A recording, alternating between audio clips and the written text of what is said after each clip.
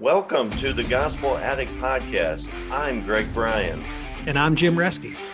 We're gospel addicts because we believe the gospel of Jesus isn't just good news, it's the best news ever. We're addicted to the gospel because it doesn't just start us out in the Christian life, it is the Christian life. Join us as we look at the Bible through the lens of the gospel. Thanks so much for listening. You're listening to the Gospel Addict Podcast. I'm Greg, and I'm joined with some friends today. I've got my friend Felix, my friend Randy, and my co-host, Jim Reske. Guys, I hope you guys are doing well. I'll let you talk in a minute. Today, we're going to talk about the letter of 2 Thessalonians, one of the first letters that the Apostle Paul wrote. Out of all the different letters he wrote, he wrote like almost 2/3 of the New Testament. So he did a lot of writing. This is one of the first letters he wrote. We're going to read the chapters and then give our impressions and talk about themes that we see and questions. And we hope and pray that it's beneficial to those of you listening with us. Join with us. This is the Gospel Addict Podcast. We call ourselves Gospel Addicts. And so, Jim, I'm going to start with you. Why do we call this the Gospel Addict Podcast? Because once you've tasted the kindness of the Lord and just tasted his grace, you just can't get enough. Just like being an addict. You got to keep coming back for more. Yeah, so we talk about that the good news of Jesus not only brings us to God for our salvation, but that good news is what helps us grow as believers, helps us become more and more like Jesus, that we never get enough of it. And we live in a world full of addictions. People are addicted to all kinds of different things. One of the most healthy addictions in the world is to be addicted to the gospel. So, Randy, do you have any thoughts on that before we dive into 2 Thessalonians? Well, I think, Greg, the one thing just as a reminder is how much we need Christ. The one thing I do like about the term gospel addict is that addict is something that they need. They have to have it. And I think for us, it's just a reminder that I love the verse that says, Jesus, who is your life. And that, someone once said to me, could you live the Christian life if the Holy Spirit was taken away? And if the answer is yes, then we're not doing it right. Because it's not hard to follow Jesus. It's impossible apart from God. And yet God's the one that makes it work. So I think that's part of your idea with the name. Thanks. That's great. Felix, what's going on with you? Just my college, actually my university, my PhD has started, and I've been busy with that. It's it hits you. So I'm a little overwhelmed with everything that's happening in my life. Yesterday I was praying to God to give me more perseverance and strength and consistency with following Lord and with my studies too, with my education, because I feel like PhD is going to be a lot tougher than I thought. So that's where I am. It will be tough, but as you depend on God, he'll get you through it, And do you have any thoughts on being a gospel addict? It's like everybody said, it's you get hooked onto it once you start following him. It's so hard to, there could be times when, you feel like, maybe, I don't want this life anymore. But then, and I think that's why we are addicts, because we are somehow, our life feels incomplete without him. That's how I look at it. It's incomplete. That's how I felt for a while when I was not on the right path. So, yeah. That's great. Well, let's dive in, guys. Who wants to read chapter 1? I do.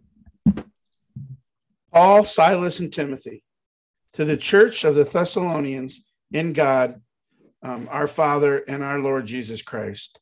Grace and peace to you from God the Father and our Lord Jesus Christ.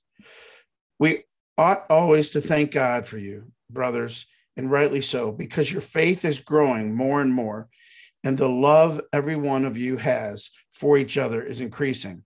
Therefore, among God's churches, we boast about your perseverance and faith in all the persecutions and trials you're enduring. All this is evidence that God's judgment is right, and as a result, you will be counted worthy of the kingdom of God for which you are suffering. God is just. He will pay back trouble to those who trouble you and give relief to you who are troubled, and to us as well. This will happen when the Lord Jesus is revealed from heaven in blazing fire with his powerful angels. He will punish those who do not know God and do not obey the gospel of our Lord Jesus Christ. They will be punished with enduring destruction and shout out from the presence of the Lord, shut out from the presence of the Lord and from the majesty of the power. In the day he comes to be glorified in his holy people and to be marveled at among all those who have believed.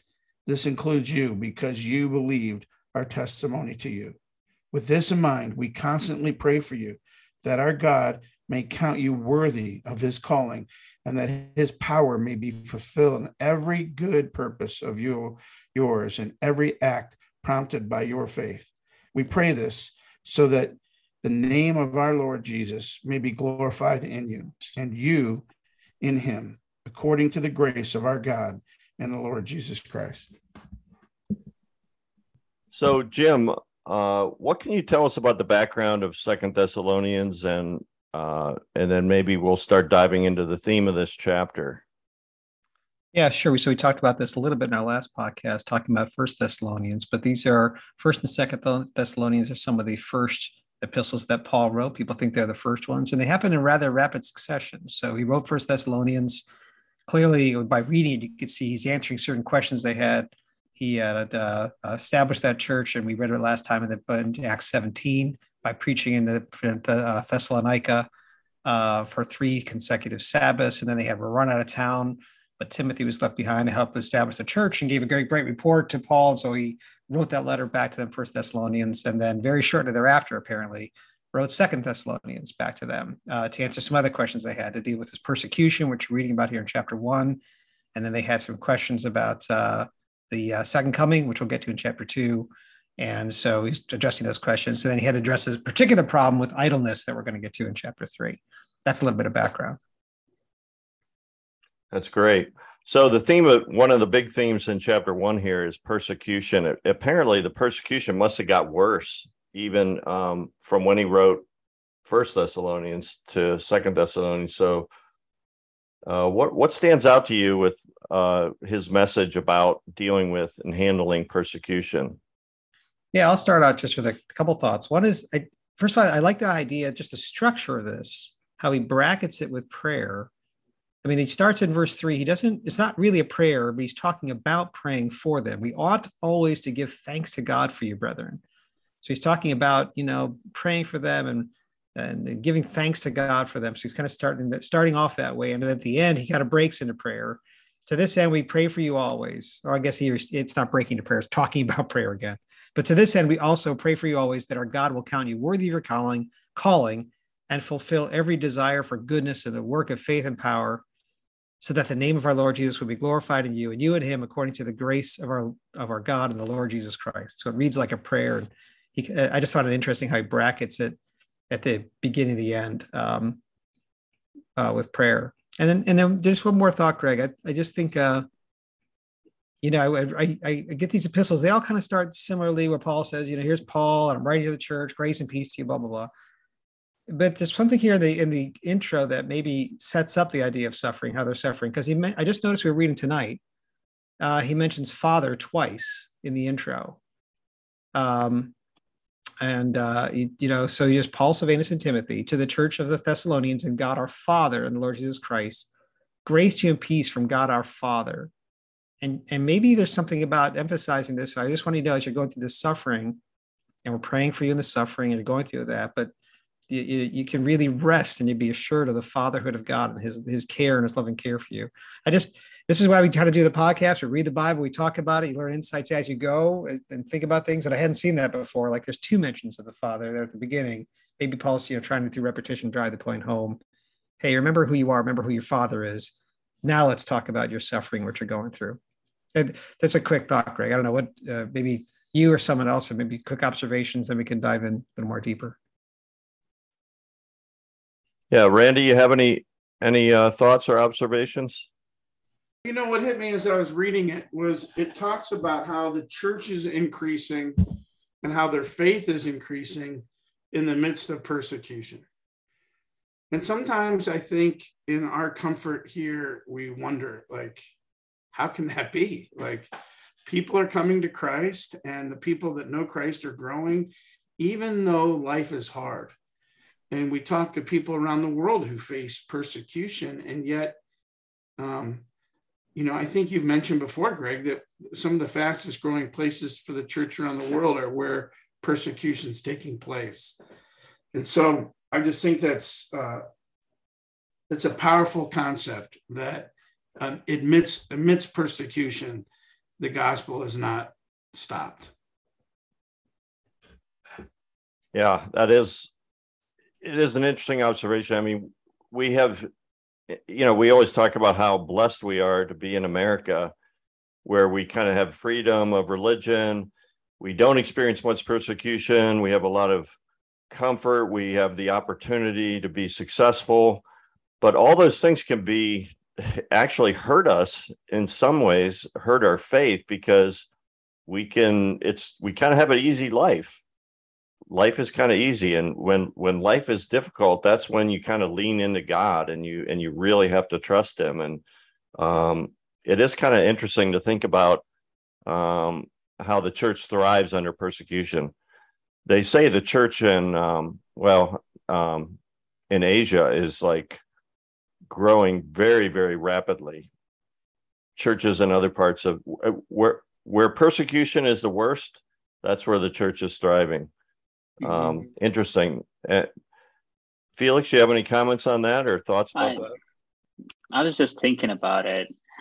When you don't have something, you kind of value it more. And I think in America, because, you have it, you have that religious freedom. And then, God is just like right around the corner. So people, a lot of people who are not believers, they kind of do not realize the value of it.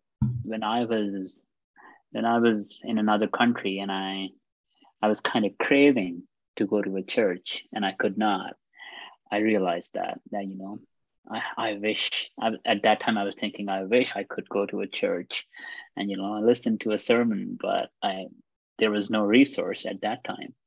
And I think a lot of people over here in America don't realize it, that, what they have.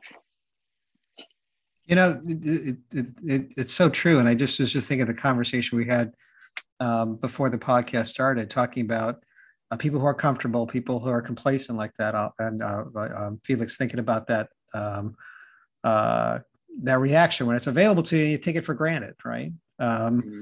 And Randy, you're talking about visiting prisons, and that's a different kind of persecution, right? So people there, maybe they're of their own doing, and they're there, but they're for what they've done, but it's not a comfortable life. And in some ways, I think you were saying you find that people there are more open to the gospel, and versus people that you can witness to at a college campus or somewhere else who say, life is good. Why do I need Christ? Life is fine. I don't know. I think you're just sharing about that. It seemed like that cassette, Randy, from what you were talking about, that kind of openness from your experience in that recently. Yeah, I just had an opportunity to go with a ministry and share Christ with some people. And you're right, the persecution wasn't coming from somewhere else. In fact, the people that were there were glad that they were hearing, because they knew it was one of the things that could change someone's heart. But at the same time, hard times. Sometimes it's persecution, sometimes it's difficult circumstances. But I think it's a constant reminder to us of our need, and ultimately we're not in control. We want to be, we try to be, we fight for it, but ultimately it's God that's in control. I think that's when we finally learn to give up and give up control. Yeah, I think that's right. And I think here he's talking about persecution and suffering. These people are suffering for Christ. There's a new church in Thessalonica, and they're obviously going through a lot. He's trying to give them a new paradigm, a new way to understand it and think about it. And I like how he talks in verse 6 about justice, because they could be sitting there saying, it's just not right here. I'm trying to do the right thing. I'm trying to follow God. And why these people why can't they leave me alone? Why are they hassling me? Why are they persecuting me for my faith? Right. So they're at that point, they're a religious minority in this secular city and being persecuted. And Paul's trying to talk to them and say, you know what? I know it seems unfair right now, but there is justice coming in the end, right? There's going to be a just God. And he talks about, the people that are afflicting you now, there's going to be justice. So that knowing, kind of understanding that, so you can kind of endure what you're going through now, because God knows what you're going through, and there's going to be justice for all this in the end. And so then he kind of spends the next section of that paragraph and explaining what that justice looks like. But that's kind of, I think he's really trying to offer them as this kind of hope and a way to see what they're going through now, through different eyes. Yeah, hope in the midst of persecution. I feel like, reflecting upon what Randy shared with us about, going to the prison and witnessing to, people who are there, prisoners there.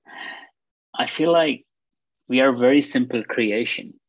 God created us, and then we are living this life on this planet, and there are so many distractions.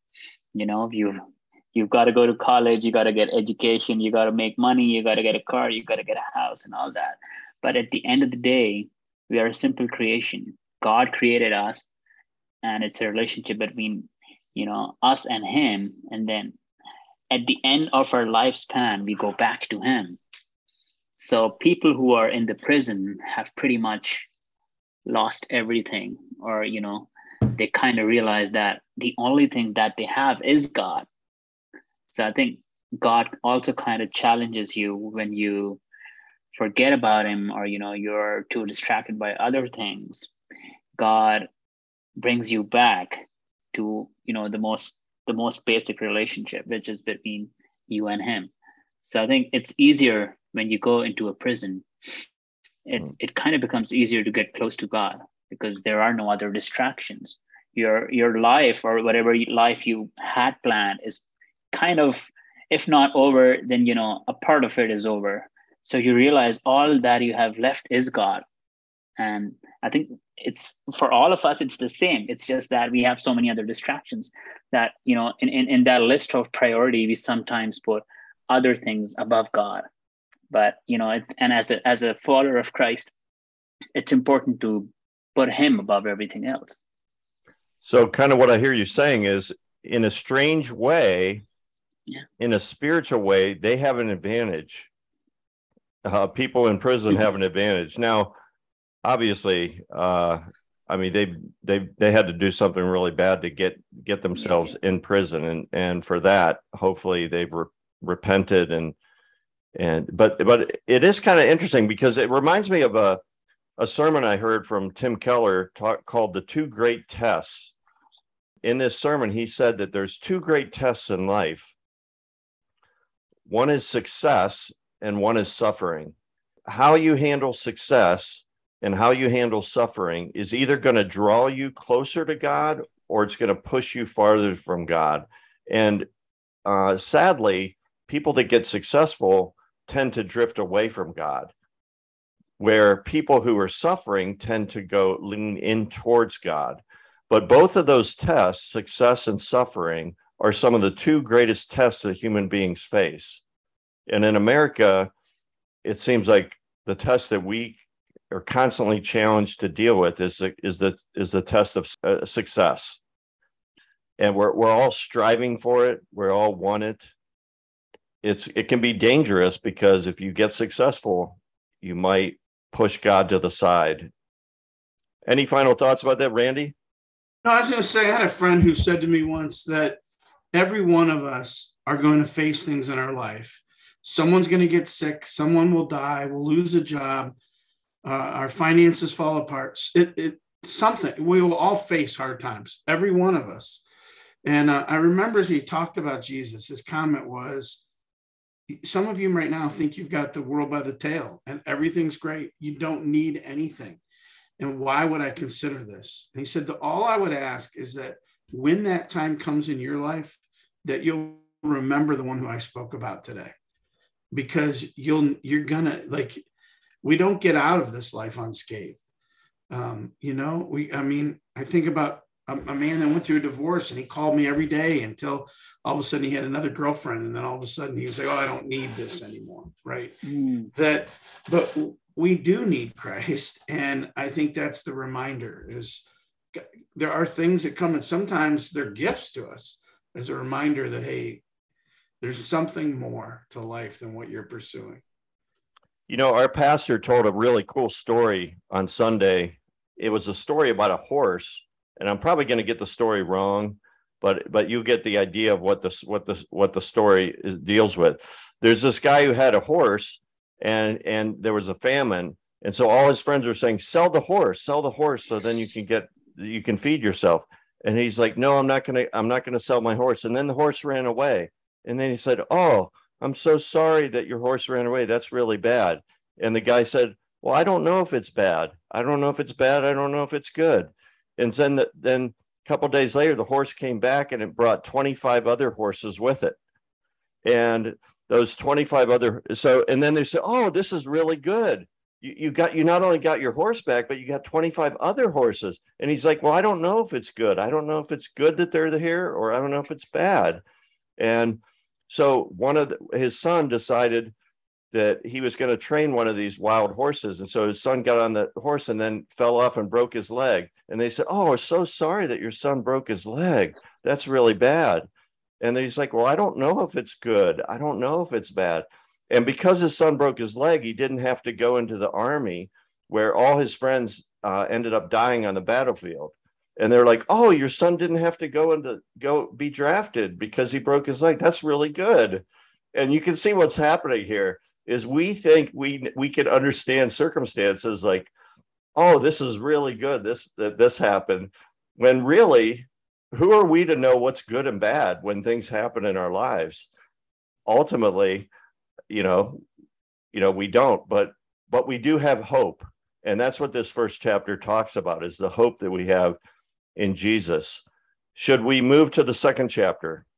Let's move forward, because it gets actually, chapter 2 is probably the most dicey chapter in this letter. It's a tough one. It's a tough one to really understand. I'm not sure.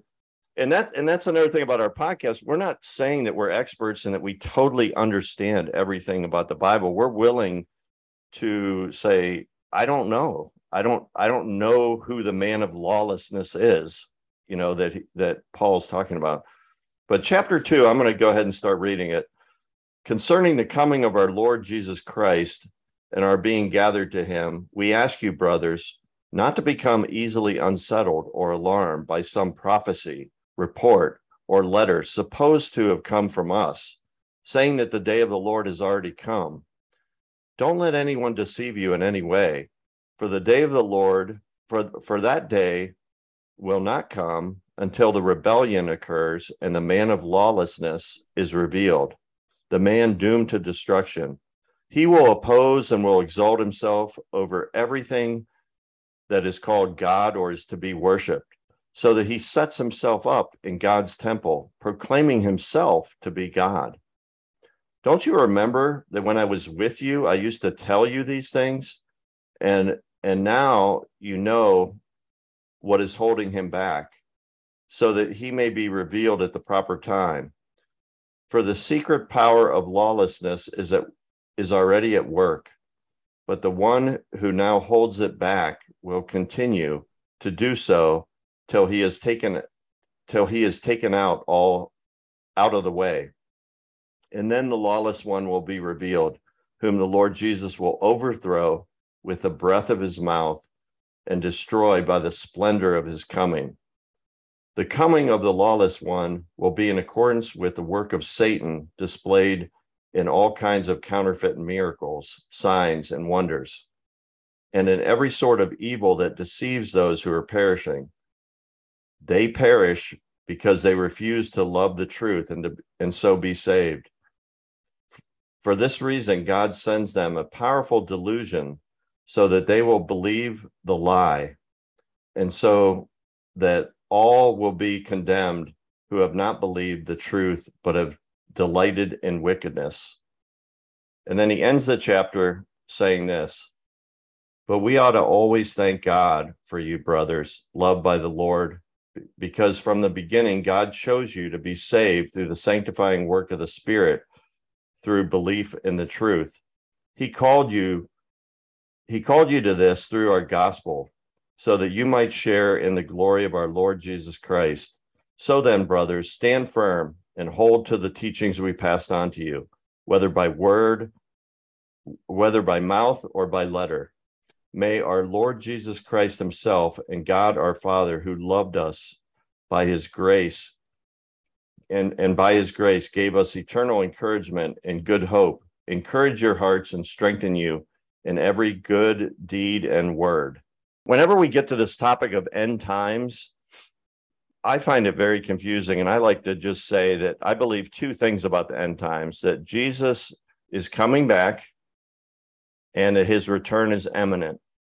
And to me, those are the two most important things about the second coming of Christ, as far as trying to figure out exactly the day and all these things, and or lining up how it's all going to unfold.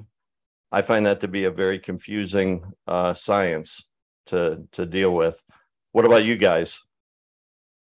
Yeah, I think it's really important to remember that, one commentator is talking about this, said this is really not here for us to speculate on dates and try to figure this out. That's a lot of Christians spend a lot of time with endless speculation, saying, what does it mean? Does it mean this? Does it mean that? Trying to figure out when the end times are coming and those types of things. But it's meant for encouragement.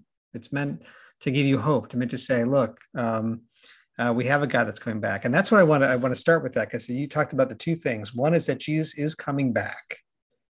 And just stop right there, because I was meditating that this week, thinking about this, thinking we have a belief that says our Lord is coming back.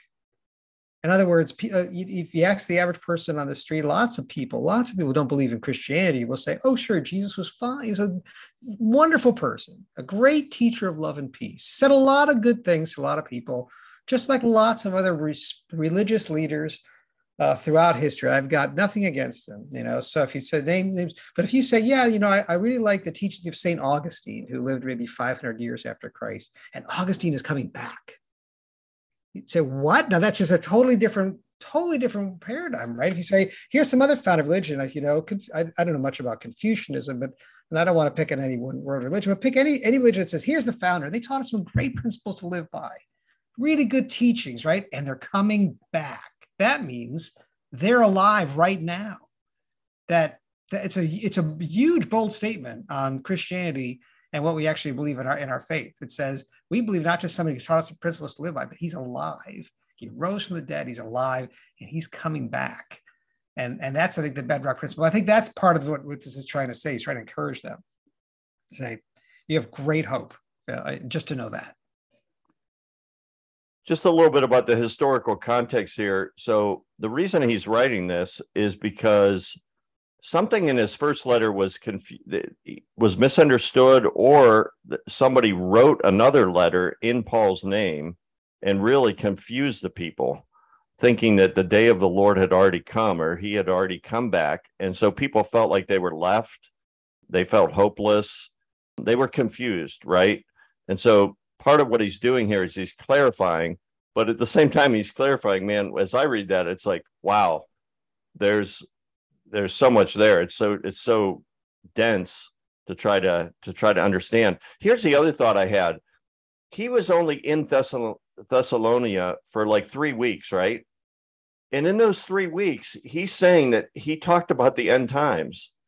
And that makes me think he spent a lot of time with these people answering their questions about Jesus and the future. And it reminded me of, and I don't know if you guys have heard stories like this, but I've got friends who lived during the Jesus movement, in the 70s. And I remember, I've just heard these crazy stories of one of my friends who he was in high school, and his father, he was struggling with his faith, and he was on the football team, and his father reached out to this Christian guy who was an insurance agent, and the insurance agent agreed to meet with him. And so he met with them, and he answered all his questions. Then he's like, my friend said, "Hey, can I invite the guys from the football team to come over?" And every night they would come over his house, and there'd be like 100 high school kids meeting in his basement. And I said, "Well, what did you guys talk about?" And my friend, who was this insurance agent, and he was a businessman, he said, "You know what? I just answered their questions." And I was like, "Well, what were their questions about?" And he's like, "They always wanted to talk about Revelation. They always wanted to talk about the end times. They had all kinds of questions about Jesus' return." And it made me think that this reminded me of that, like that, how maybe young Christians are kind of fascinated with this kind of stuff. What are your thoughts? I was fascinated with it too when I was a young Christian. When he spent a lot of time thinking about it and trying to decipher it and come up with a position on this. And I think we talked about this once before, Greg, because I think, I don't know if I told you the story or not, but I had a friend who later became a seminary professor. So was a budding theologian, and he has such strong views in the end times and such strong views, and had a particular view. And honestly, I don't remember what his view was, premillennial, postmillennial, something, but he was super committed to it. And at one point made the statement, "I don't see how anyone could believe in the other view," right? That was not his. "I don't see how anyone could believe in that other view and call themselves a Christian." And he was so, and he spent a lot of time thinking about this, was very clear in it. And I just kind of came to the view, I think I'm not a premillennial, I'm a postmillennial, I'm a panmillennialist. It's the bad joke I always tell. It'll all pan out in the end, right? And we'll just be with Jesus, and we'll be with the Lord.